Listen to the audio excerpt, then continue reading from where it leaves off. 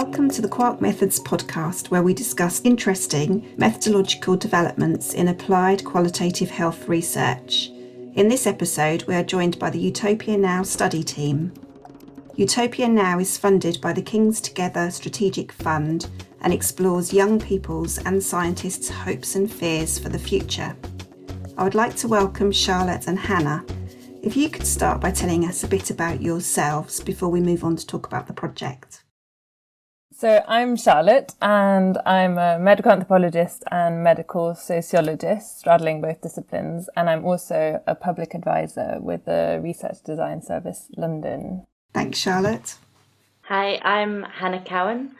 I'm also a medical sociologist / anthropologist by background, and I'm currently funded by the Guy's and St Thomas's Biomedical Research Centre to look at participation in research. Thank you. And I understand that Utopia Now brings together a multidisciplinary group of researchers, creative practitioners and community experts. Can you tell us more about that and the team behind the project? Sure. So the project is inspired really by King's College London's mission statement, which is to make the world a better place. And when we were looking at this, we immediately thought, well, what is this better place? Who is this a better place for? And as kind of medical sociologists, we're aware that if those conversations don't happen, then a lot of the time medical knowledge is produced in a way which kind of implicitly reproduces researchers' ideas of what a better world is.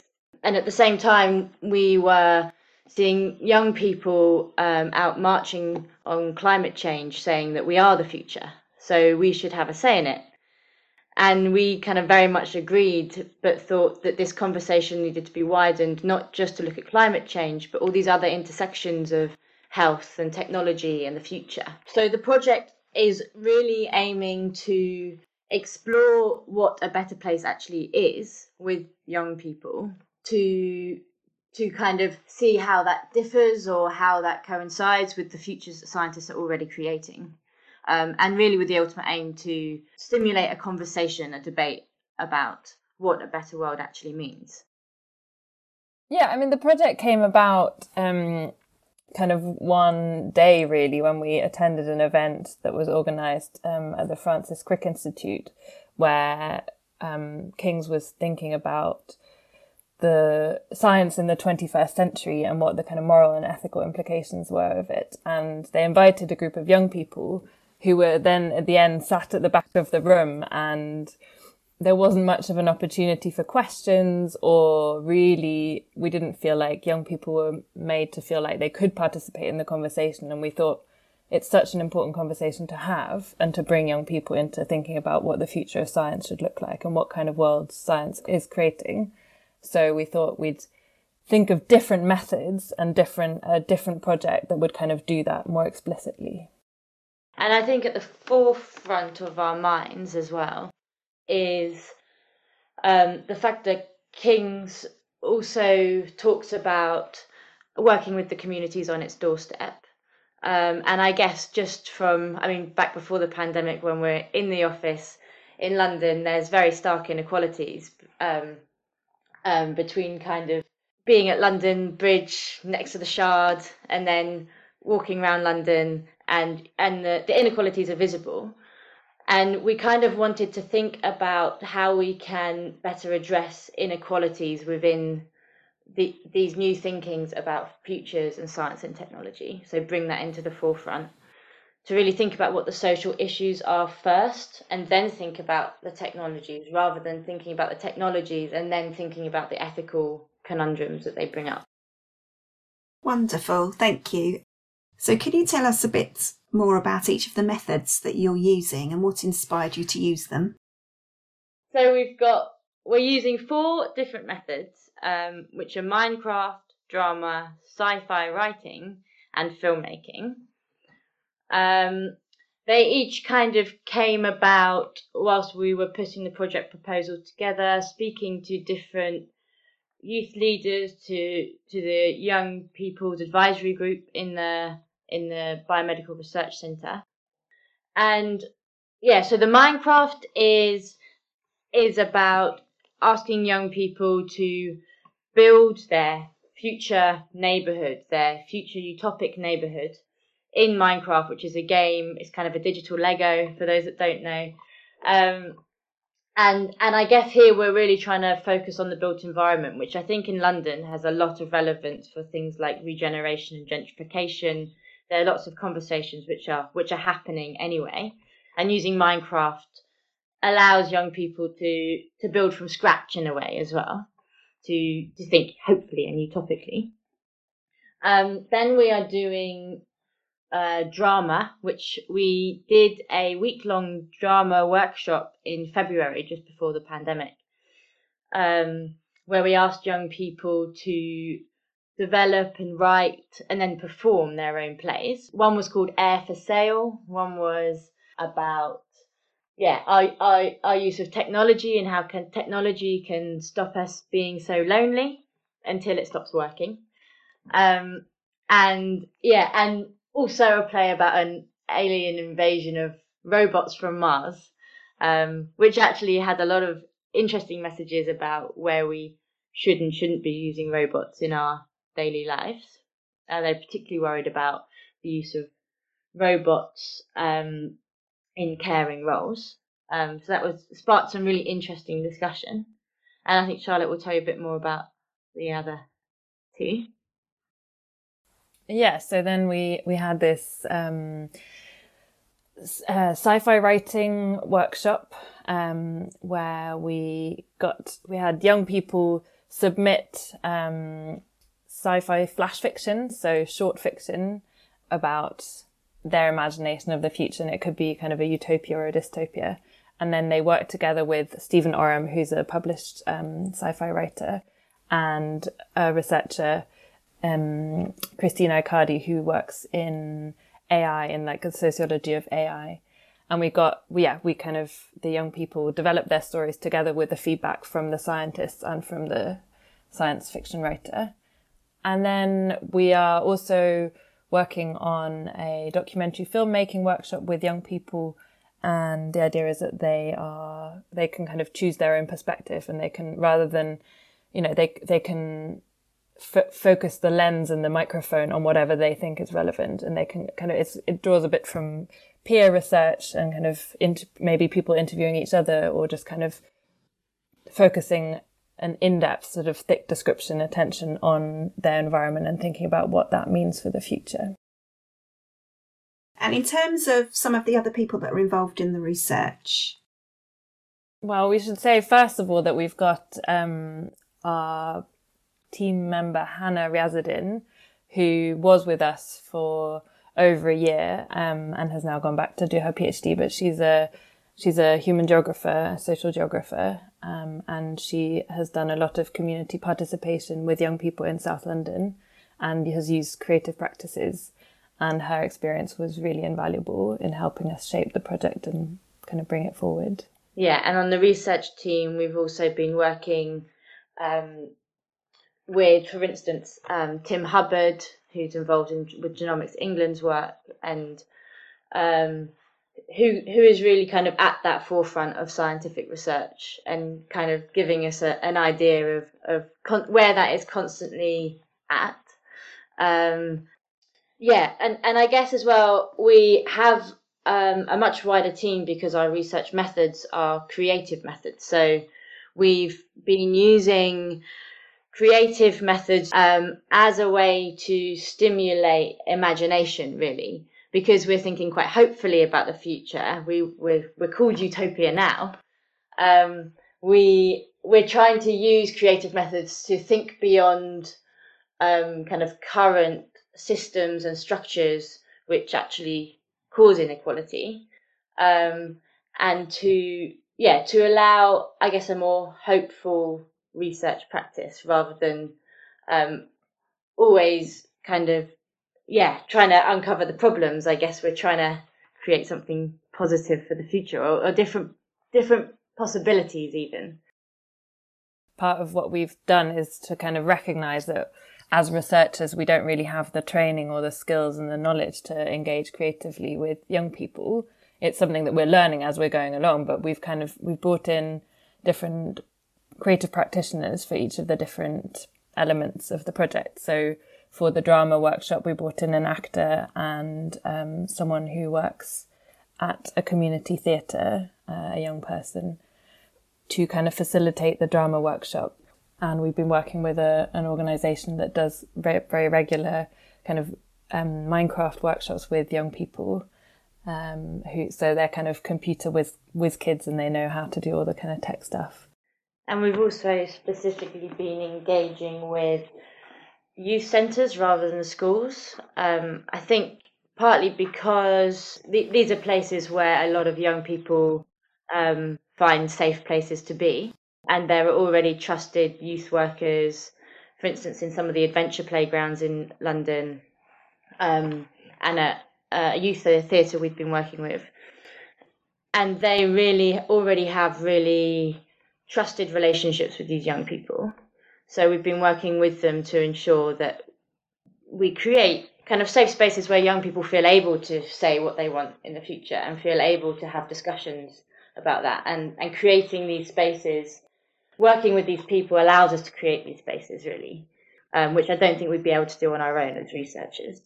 And then another thing to say about we're doing the creative methods and the creative workshops also as a response to the participation that we are the kind of traditional participation that we're seeing in the university, which is kind of more focus groups and interviews and kind of one-on-one discussion. And our idea behind this, and kind of the utopian idea, is that we can build much more interesting conversations with young people, and that we can kind of access their imaginations beyond what is kind of maybe ready formulated in their heads, and that it's something, these kind of creative futures can emerge through conversation and through creative practice. Amazing, really interesting. And are these different practices running in parallel, or would the same person be participating in Minecraft and theatre at the same time, or how does that work? So they are running in parallel. So our original thinking was that, young people have lots of different interests, and so we were really trying to tap into and try to understand really what mediums young people felt able to have these conversations with. That not only are they for young people with different interests, but it also gives a different framing to the question of what a better world is. So, for instance, the Minecraft is very much focused on the built environment, which is something that's very different when you're working in a theatre without any set, and you're thinking much more kind of abstractly. And I think I think that's part of our research, is to understand what kind of lens these different methods give to thinking about the future. Yeah, and you've described quite well about how you've been inspired and the reasoning behind why you've chosen these different creative methods to engage these young people in this very important question. And how's it going? How are you finding the participation? Yeah, good question. It was a lot easier before the pandemic. We've certainly found that the technological divide has really affected our research, and so we're constantly iteratively finding ways to continue working with people. But this sometimes does mean working with tech redistribution schemes, or thinking about what tech is actually available and how we can make tech available. Before the pandemic, it was actually really great because we worked with a partner. We had the theatre workshop. It was a week-long workshop in half term, and young people thought up and wrote and then performed their own plays about the future. It was absolutely brilliant. And it's quite funny because there are all these kind of things that came up then, like young people were doing some improv, and they were improvising two people fighting over a face mask. And we all thought it was hilarious because it was before the lockdown and before the pandemic became, really serious, or, when we all realised that it was going to change our lives dramatically. And so now it's very much about trying to make these safe places online, which is, again, a lot harder, making these safe places over Zoom. Yeah, I think that's something that we've found through working with different practitioners. We've really learned a lot since we started moving creative workshops online, that there are many, many different techniques for making a space feel safe for young people and to get people to feel comfortable talking and participating.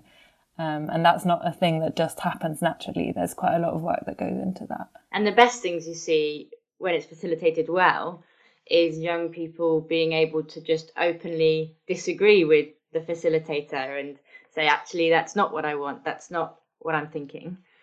And those are the best outcomes.